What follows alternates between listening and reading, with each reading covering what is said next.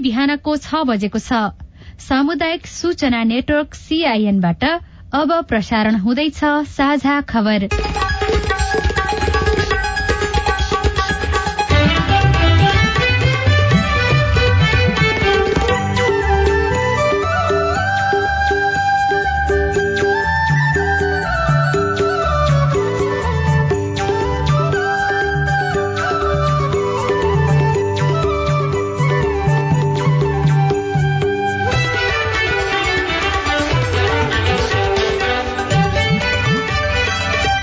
शुभ प्रभात। यो CIN को साझा खबर हो। सीता शर्मासँगै लील प्रकाश चन्दको तपाईंलाई स्वागत छ। सामुदायिक रेडियोबाट देशैभरि एकैसाथ प्रसारण भइरहेको साझा खबर CIN-खबर.com र मोबाइल एप CIN-बाट पनि सुन्न सकिन्छ। आज 2078 साल साउन 29 गते शुक्रबार, अगस्त 13 तारिक सन् 2021, नेपाल सम्वत 1141 श्रावण शुक्ल पक्षको पञ्चमी तिथि।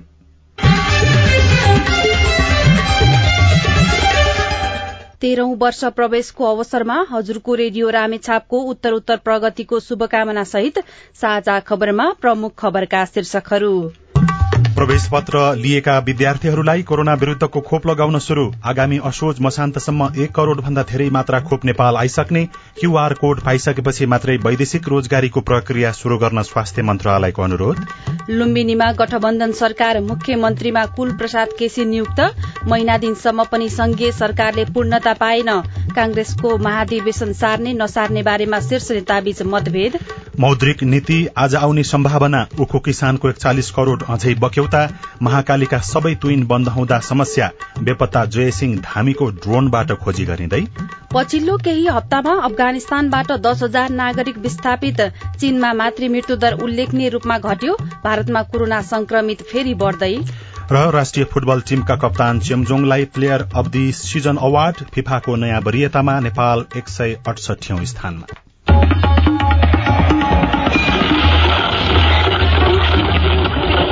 सयौं रेडियो, हजारौं रेडियो कर्मी र करोड़ौं नेपालीको माझमा यो हो सामुदायिक सूचना नेटवर्क CIN।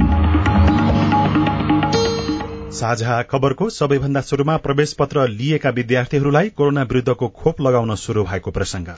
त्रिभुवन विश्वविद्यालय अन्तर्गत सञ्चालित परीक्षामा सहभागी विद्यार्थीहरूलाई कोभिड-19 विरूद्धको खोप दिन शुरू गरिएको छ। स्वास्थ्य कार्यालय काठमाडौँका प्रमुख बद्री बहादुर खड्काले हिजोदेखि सबै विश्वविद्यालय स्तरको परीक्षामा सहभागी हुन प्रवेश पत्र लिइसकेका विद्यार्थीहरूलाई एस्ट्रेजेनेकाको खोप दिन शुरू गरेको CIN-सँग बताउनुभयो। प्रमुख खड्काका अनुसार खोप यही साउन 30 गतेसम्म लगाइनेछ भने काठमाडौँ उपत्यकामा 5वटा खोप केन्द्रको व्यवस्था गरिएको छ।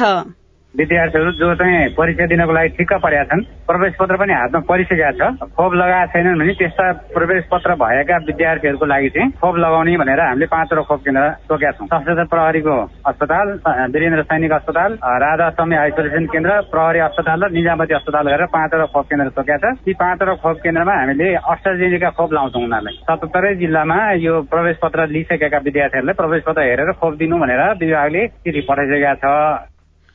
अस्ति बसेको सचिव स्तरीय बैठकले करिब 60,000 परीक्षार्थीलाई खोप दिने निर्णय गरेको थियो। उपत्यका बाहिर रहेका विद्यार्थीहरूले भने प्रवेश पत्रको आधारमा नजिकैको खोप केन्द्रमा गएर खोप लगाउन सक्ने मन्त्रालयले निर्णय गरेको हो। सर्वोच्च अदालतले नेपालीलाई कोविडबाट बचाउन सरकारका नाममा परमादेश सहितका विभिन्न आदेश जारी गरेको छ। आदेशमा सबैलाई समान रूपले खोप र स्वास्थ्य सेवाको व्यवस्था मिलाउन भनिएको छ।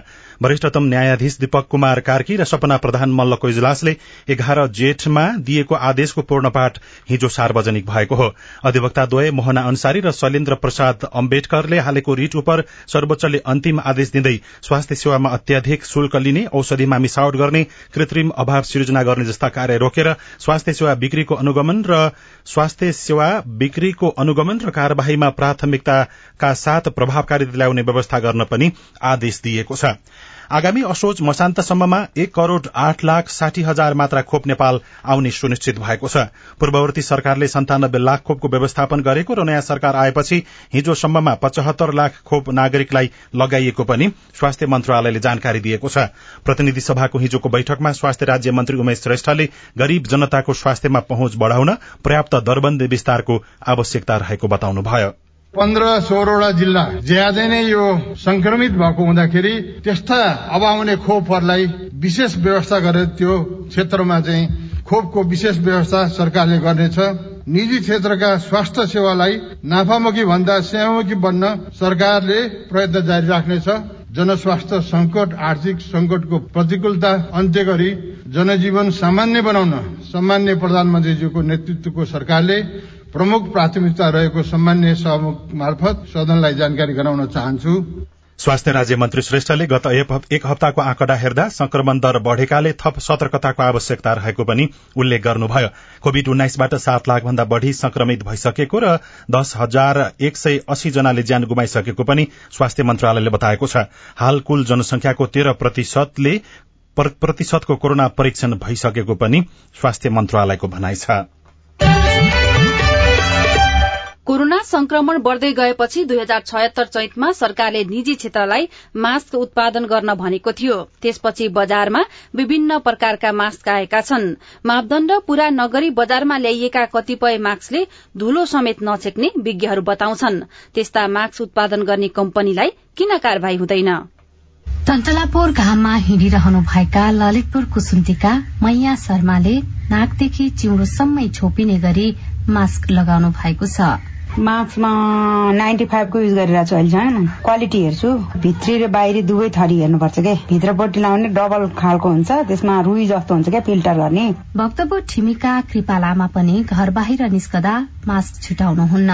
कोरोना पछि चाहिँ धेरै थरीको मास्कहरू छन् बजारमा। म चाहिँ सर्जिकल मास्क नै हेर्छु, 3 पत्ताको छ कि छैन। कोरोना महामारी अघि धुवाँ र धुलोबाट जोगिन केही व्यक्तिले मास्क लगाउने गर्थे, तर अहिले छिटपुट बाहेक प्राय सबैले मास्क अनिवार्य लगाउँछन्। मास्कले धुलो मात्रै होइन, कोरोना संक्रमणबाट पनि बचाउँछ।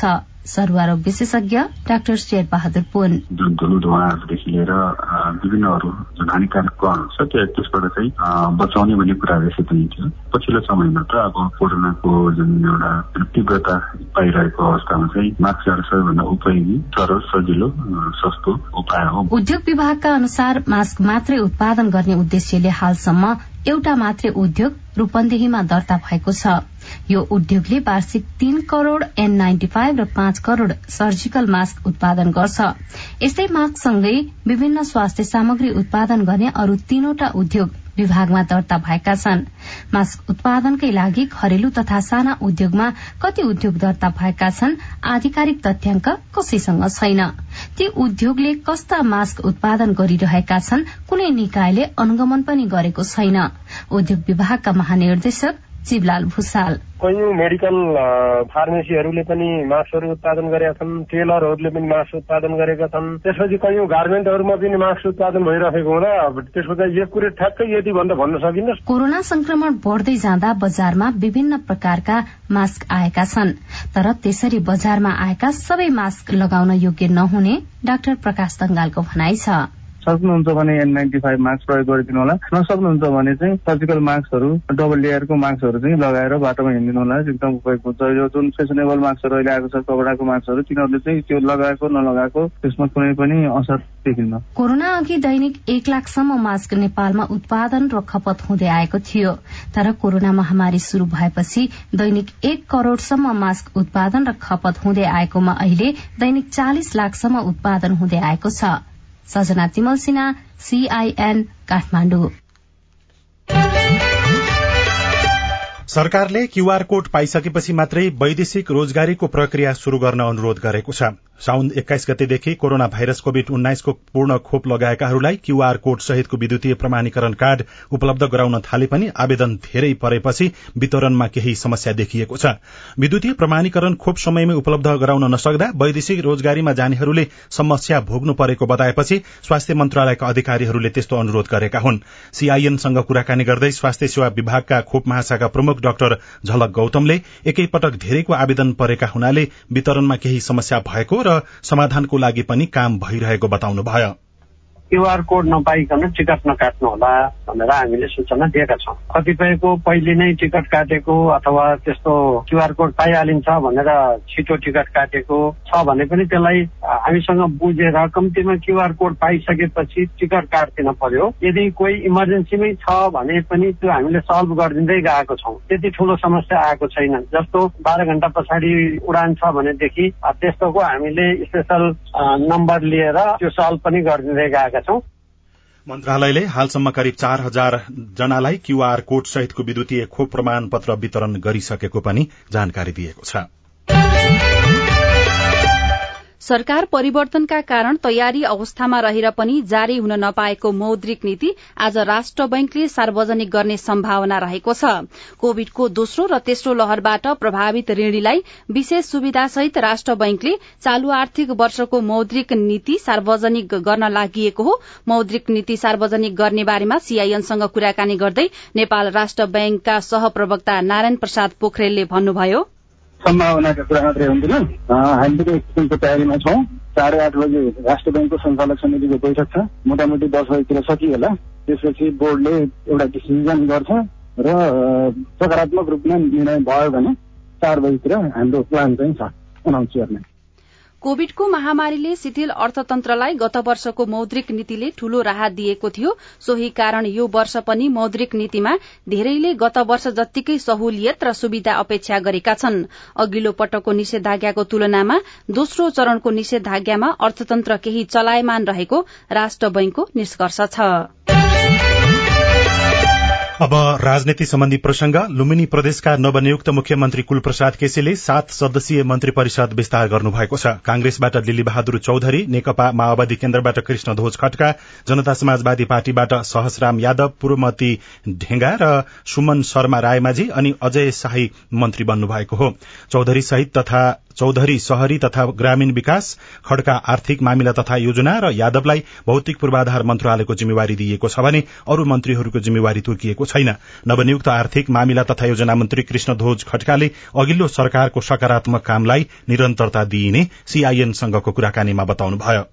संसदमा भएका सबै राजनैतिक दलहरू हामी यसमा सम्मिलित छौं, एमाले बाहेक। त्यसले गर्दाखेरिमा भोलिका अब अप्ठ्यारा दिनहरू भए पनि हामी यसलाई चाहिँ कर्मित रूपबाट अगाडि सहज ढंगले जान्छ भन्ने कुरा हो। अर्को हिजोको सरकारले जुन सकारात्मक कामहरू गरेका थिए, सकारात्मक कामहरूलाई हामी अगाडि बढाउँछौँ होइन। कमी कमजोरीहरू जे थिए त्यसलाई करेक्सन गर्ने हिसाबले जाँदाखेरिमा त्यस्तो समस्या पर्छ जस्तो लाग्दैन। नेकपा माओवादी केन्द्र र नेपाली कांग्रेसले चाहिँ आलो पालो सरकार चलाउने भन्ने सहमति गर्नु भएको हो। त्यसमा चाहिँ हाम्रो मोटामोटी त्यो स्थितिले हाम्रो छलफल भएको छ, गठबन्धनको हो। त्यसले गर्दा आलो पालो गरेर ज्यादा उपयुक्त हुन्छ भन्ने कुरा हाम्रो बिचमा सामान्यतः छलफल भएको हो। खास कस्तो मूर्त रूप कसरी भन्ने कुरा पनि हामी फेरि छलफल गर्दै जान्छौं। लुम्बिनी प्रदेश प्रमुख अमिक शेरचनले नेकपा माओवादी केन्द्रका केसीलाई मुख्यमन्त्रीमा हिजै नियुक्त गर्नुभएको थियो। मुख्यमन्त्री नियुक्त गर्न 4 दलीय गठबन्धनले 42 जना प्रदेश सांसदको हस्ताक्षर सहित प्रदेश प्रमुख शेरचन समक्ष बहुमतको सरकार गठनका लागि हिजो नै दावी पेश गरेका थिए।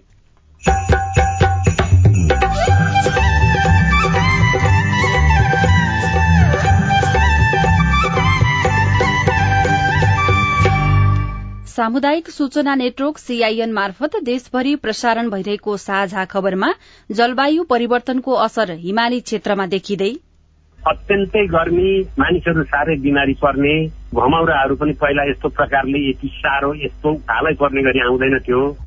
उखु किसानको 41 करोड़ अझै बक्यौता। महाकालीका सबै तुइन बन्द हुँदा नागरिकलाई समस्या। बेपत्ता जयसिंह धामीको भने ड्रोनबाट खोजी गरिँदै लगायतका खबर बाँकी नै छन्। सीआईएनको साझा खबर सुन्दै गर्नुहोला। विद्यार्थी भर्ना सम्बन्धी सूचना। गण्डकी विश्वविद्यालय पोखराले शैक्षिक वर्ष 2078-79 को लागि स्नातक तहको 4 वर्षे bachelor in sports management BSM र bachelor in information technology BIT कार्यक्रमहरूमा विद्यार्थी भर्नाको लागि प्रवेश परीक्षाको आवेदन दिने अन्तिम मिति 2078 साउन मसान्तसम्म कायम गरिएको छ। साथै परिवर्तित प्रवेश परीक्षाको मिति 2078 भदौ 5 गते हुने बेहोरा समेत सूचित गरिन्छ। आवेदन फारम विश्वविद्यालयको केन्द्रीय कार्यालय मुस्ताङ चोक पोखरा तथा वेबसाइट www.gandakiyuniversity.edu.np मा हेर्न तथा online.apply@gandakiyuniversity.edu.np मा इमेल गरी बुझ्न सकिनेछ।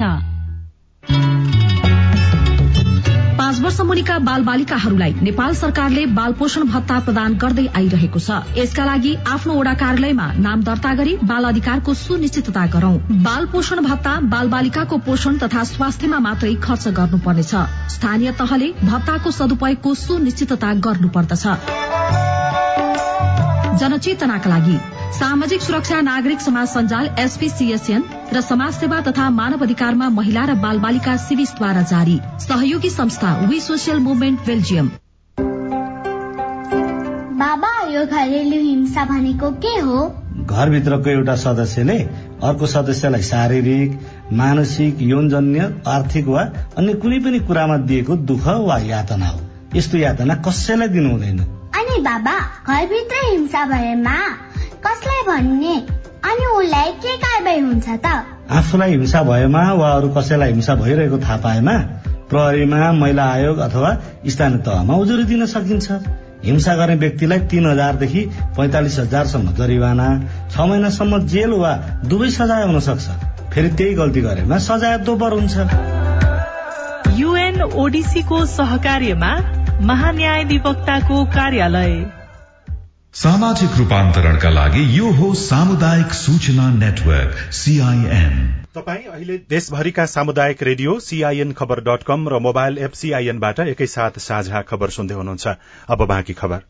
अर्थमन्त्री जनार्दन शर्माले स्थानीय तहहरूलाई आपसमा जोड्ने सड़क कालोपत्रेको काम प्रदेश सरकारले गर्ने बताउनु भएको छ। हिजो राष्ट्रिय सभा बैठकमा मन्त्री शर्माले स्थानीय तहहरूलाई आपसमा जोड्ने सड़क कालोपत्रेको काम प्रदेश सरकारले गर्ने र त्यो आफूले स्वीकृत समेत गरेको बताउनुभयो। मन्त्री शर्माले राष्ट्रिय गौरवका आयोजनाहरू पूर्व निर्धारित समय र लागतमा नसकिएको हुनाले आयोजनाहरूको प्रगति राम्रो नदेखिएको बताउनुभयो। सम्भावित समस्याहरूको सही विश्लेषण नहुँदा मेलम्ची खानेपानी जस्तो राष्ट्रिय महत्वको आयोजनामा पनि प्रतिकूल प्रभाव परेको छ। आयोजना कार्यान्वयनमा रहेका विविध कमजोरीका कारण माथिल्लो तामाकोशी जस्तो बहुप्रतीक्षित आयोजना पनि उद्घाटनपछि तत्काल बन्द गर्नु परेको अवस्था छ। त्यसै गरी अन्य धेरै आयोजनाहरूमा समेत अपेक्षित प्रगति हुन सकेको छैन। अघिल्लो सरकारले यस्ता सड़क 3 तहको समन्वयमा सञ्चालन गर्ने योजना ल्याएको भए पनि संघीय सरकार र प्रदेश सरकार कसले बजेट विनियोजन गर्ने भन्ने विवादका कारण यो योजना अल्पत्र परेको थियो। आज प्रकाशित पत्र पत्रिकाको खबर कान्तिपुर दैनिकमा महिना दिनसम्म पनि मन्त्री परिषद अपुरै रहेको शीर्षकमा खबर छापिएको छ।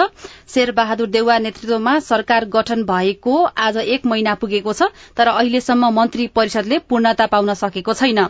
एमालेको माधव नेपाल समूहलाई पर्खिएको बताए पनि खासमा कांग्रेस, माओवादी र जसपा नेतृत्वले नै ढिलाइ गरिरहेको पार्टी नेताहरू बताउँछन्।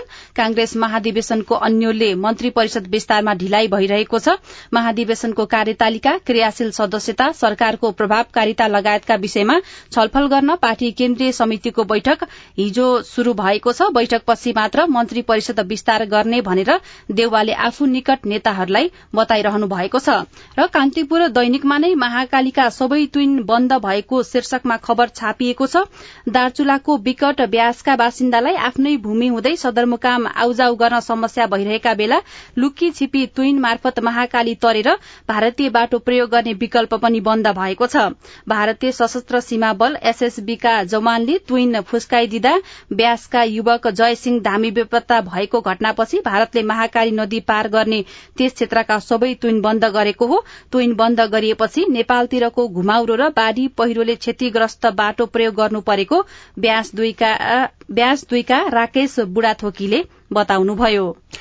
नयाँ नेपाल एफएम दार्चुलाबाट सन्तोष कोठारीले पठाउनु भएको खबर अनुसार महाकाली नदीमा बेपत्ता भएका मालका स्थानीय जयसिंह धामीको खोजी कार्यका लागि ड्रोन क्यामेराको प्रयोग गरिएको छ।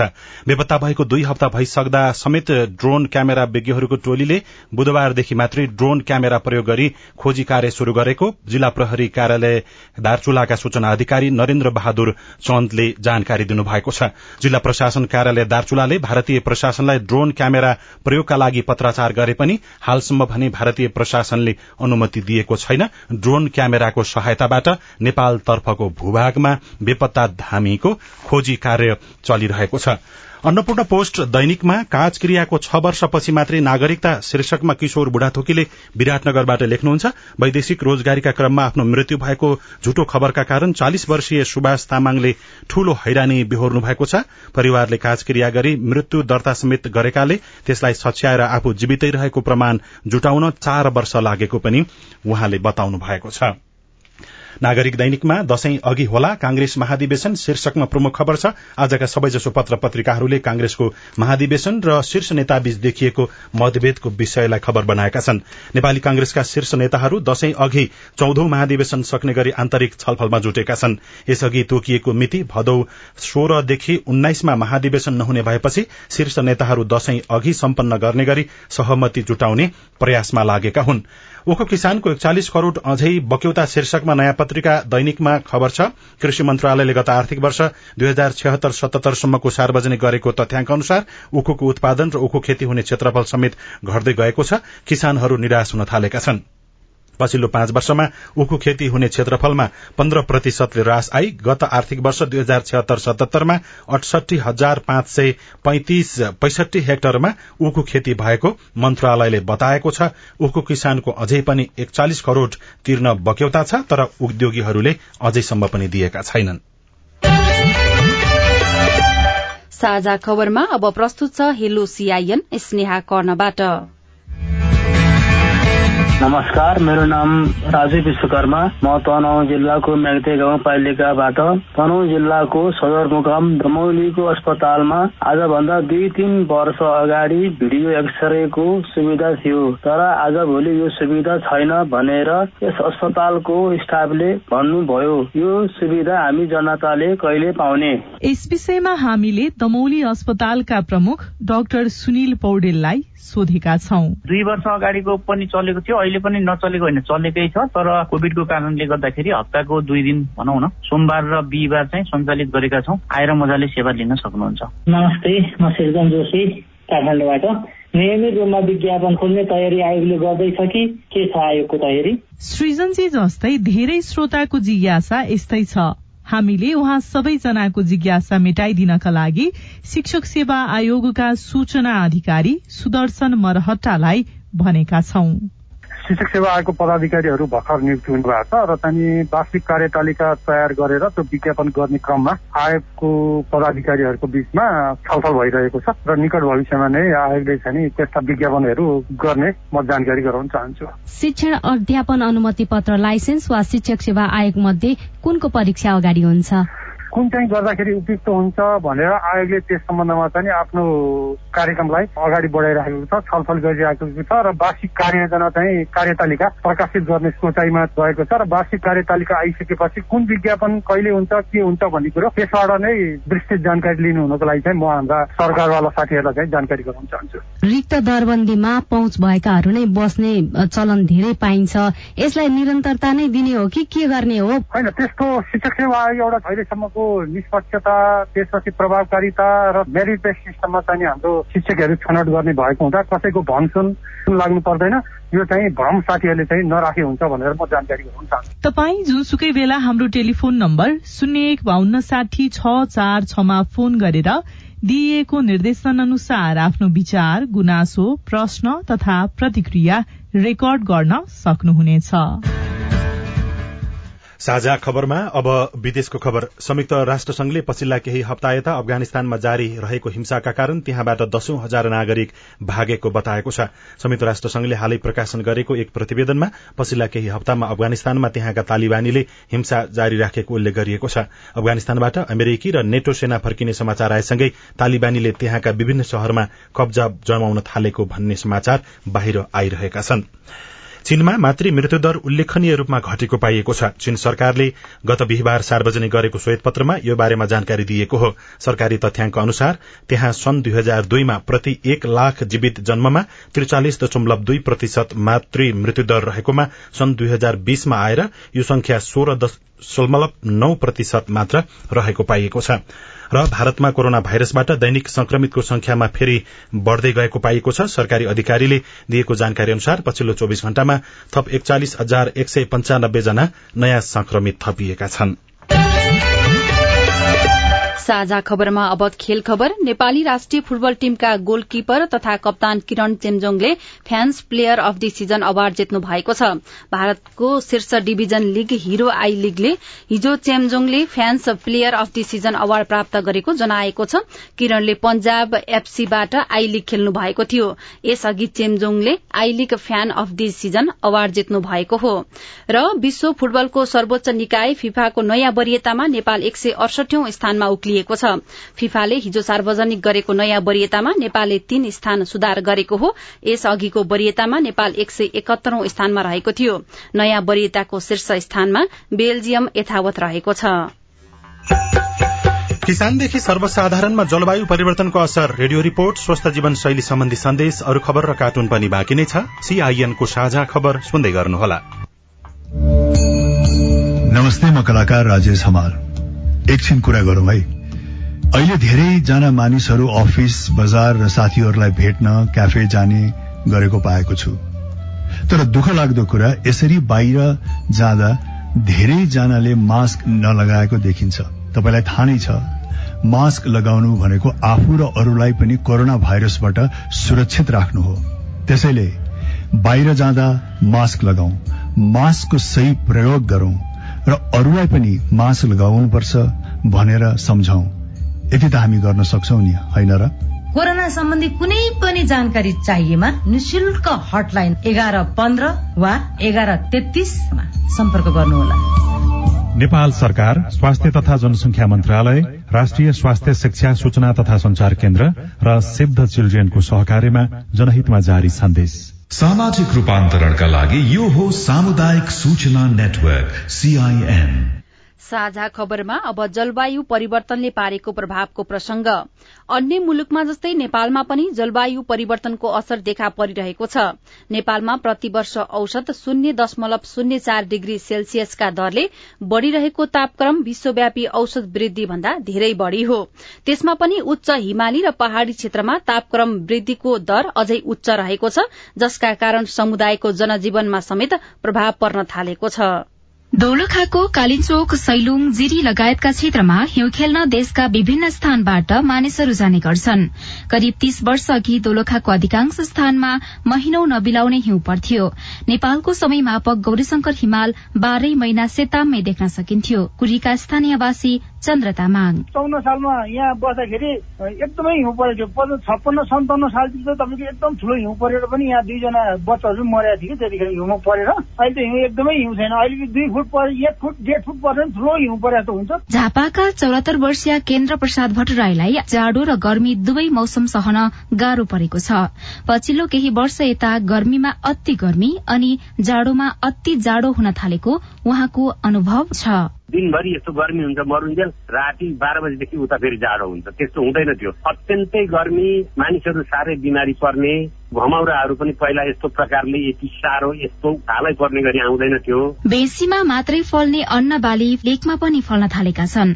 तापक्रम बढ़दै जाँदा केही कृषि उत्पादनमा वृद्धि भएको छ। उच्च पहाड़ी तथा हिमाली भेगमा पनि खेती गर्न थालिएको छ। बाली नालीमा रोग र कीड़ा बढ़ी लाग्न थालेका छन्। हेटौँडा उपमहानगरपालिका 12 पदम पोखरीका महानन्दा सापकोटा। समयमा काहीँ पानी पर्ने, काहीँ पानी नपर्ने, परिवारले पनि चाहिँ अब काहीँ भुस्यायो भने बिउ सुइटेबल नहुने, बिउै खाने बिउहरू पनि मासिने, तरकारी बारीमा जो डढुवाको पनि एकदम तीव्र रूपमा बढिएको अवस्थाहरू छन्। जलवायु परिवर्तन 30 वर्ष लामो समयको जलवायु सम्बन्धी तथ्याङ्कको नियमित अध्ययन गरेर पत्ता लगाउन सकिन्छ। यसको असर खेती प्रणाली र जनजीवनमा कम गर्न स्थानीय स्तरमै जनचेतना फैलाउनु पर्ने र परम्परागत ज्ञानहरूको अनुकरण गर्नुपर्ने जलवायु परिवर्तन तथा अनुकूलन विज्ञ डाक्टर दिपेन्द्र जोशी बताउनुहुन्छ। सबैभन्दा पहिलो भनेको जनचेतनाको अभाव चाहिँ देखिन्छ। जीवन पद्धतिमा केही परिवर्तन गर्न सक्यो भने पक्कै पनि हामीले छोटै रूपमा भए पनि वा थोरै भए पनि जलवायु परिवर्तनको असरलाई हामीले न्यूनीकरण चाहिँ गर्न सक्छौँ। हामीले समाधान कम्प्लिटली गर्न सक्दैनौँ। यस्ता अनुकूलनका कार्यक्रमहरू हामीले लागू गर्यो भने पक्कै पनि त्यसले न्यूनीकरण गर्नमा धेरै सहयोग पुर्याउँछ। सरकारले 2076 सालमा राष्ट्रिय जलवायु परिवर्तन नीति लागू गरे पनि तल्लो तहमा कार्यक्रमहरू पुग्न सकेका छैनन्। वन तथा वातावरण मन्त्रालयले जलवायु परिवर्तनको असरलाई न्यूनीकरण गर्न विद्युतीय सवारी साधनको प्रयोगलाई प्रोत्साहित गर्ने खालका कार्यक्रम ल्याएको मन्त्रालयका प्रवक्ता डाक्टर बुद्धिसागर पौडेल बताउनुहुन्छ। इलेक्ट्रिक भेहिकललाई प्रमोट गर्ने भन्ने छ। इन्डस्ट्रीहरूमा पनि इमिसन कम गर्ने, वनको विनाश र वनको क्षयकरणबाट हुने उत्सर्जन पनि छ। कृषि क्षेत्रमा पनि उत्सर्जन छ। लाइभ स्टकबाट चाहिँ यो चाहिँ नाइट्रोजन अनि लाइभ स्टक यो गोबर होइन यो चाहिँ मिथेन उत्पादन हुन्छ त्यहाँबाट। सरकारले शहर केन्द्रित कार्यक्रम, गोष्ठी, सभा सम्मेलनमा धेरै खर्च गरिरहेको छ भने अन्तर्राष्ट्रिय गैर सरकारी संस्थाहरू कागजी परियोजनामा मात्रै सीमित भइरहेका छन्। जलवायु परिवर्तनको पहिलो असर पर्ने किसान र आदिवासीको दैनिक जीवनमा अझै कार्यक्रमहरू पुग्न सकेका छैनन्। उषा तामाङ, सीआईएन, काठमाडौँ। यो रिपोर्टसँगै हामी साझा खबरको अन्त्यमा आइपुगेका छौं। सामुदायिक रेडियो प्रसारक संघद्वारा संचालित सीआईएनको बिहान 6 बजेको साझा खबर सक्नु अघि मुख्य मुख्य खबर फेरि एकपटक। प्रवेश पत्र लिएका विद्यार्थीहरूलाई कोरोना विरूद्धको खोप लगाउन शुरू। आगामी असोज मसान्तसम्म 1 करोड़ भन्दा धेरै मात्रा खोप नेपाल आइसक्ने। क्यूआर कोड पाइसकेपछि मात्रै वैदेशिक रोजगारीको प्रक्रिया शुरू गर्न स्वास्थ्य मन्त्रालयको अनुरोध। लुम्बिनीमा गठबन्धन सरकार, मुख्यमन्त्रीमा कुल प्रसाद केसी नियुक्त। महिना दिनसम्म पनि संघीय सरकारले पूर्णता पाएन। कांग्रेसको महाधिवेशन सार्ने नसार्ने बारेमा शीर्ष नेताबीच अझै मतभेद। मौद्रिक नीति आज आउने सम्भावना। उखु किसानको 41 करोड़ अझै बक्यौता। महाकालीका सबै तुइन बन्द हुँदा समस्या। बेपत्ता जयसिंह धामीको ड्रोनबाट खोजी गरिँदै। पछिल्लो केही हप्तामा अफगानिस्तानबाट 10,000 नागरिक विस्थापित। चीनमा मातृ मृत्युदर उल्लेखनीय रूपमा घट्यो। भारतमा कोरोना संक्रमित फेरि बढ्न थाले। र फिफाको नयाँ वरियतामा नेपाल 168औं स्थानमा। साझा खबरको अन्त्यमा कार्टुन हामीले नयाँ पत्रिका दैनिकमा रवि मिश्रले बनाउनु भएको कर्नर किक शीर्षकको कार्टुनलाई लिएका छौं। यहाँ व्यङ्ग्य गर्न खोजिएको छ नेकपा एमालेका अध्यक्ष केपी शर्मा ओली र लुम्बिनी प्रदेशका यस अघिका मुख्यमन्त्री शंकर पोखरेलतर्फ। दुईजना व्यक्तिले पत्रिका पढिराखेका छन्। पत्रिकामा खबर छापिएको छ, रेलबापछि पोखरेलबा लेखेर त्यहाँ शीर्षक दिएको छ। ती दुईजना व्यक्ति तल सोफामा बसेर केही कुराकानी गर्दैछन्। माथि चाहिँ यस्तो लेखिएको छ, रेलबापछि पोखरेलबा, लिक छाडेर बत्तिने रेलहरू धमाधम बारदली पो उक्लिँदै रहेछन् त। हस्त प्राविधिक साथी सुनिल राज भारतलाई धन्यवाद। अहिलेलाई लील प्रकाश चन्द र सीता शर्मा विदा भयौं। तपाईको आजको दिन शुभ होस्। नमस्कार। यसपछि देशभरिका सामुदायिक रेडियोबाट कार्यक्रम जीवन रक्षा प्रसारण हुनेछ। सुन्ने प्रयास गर्नुहोला।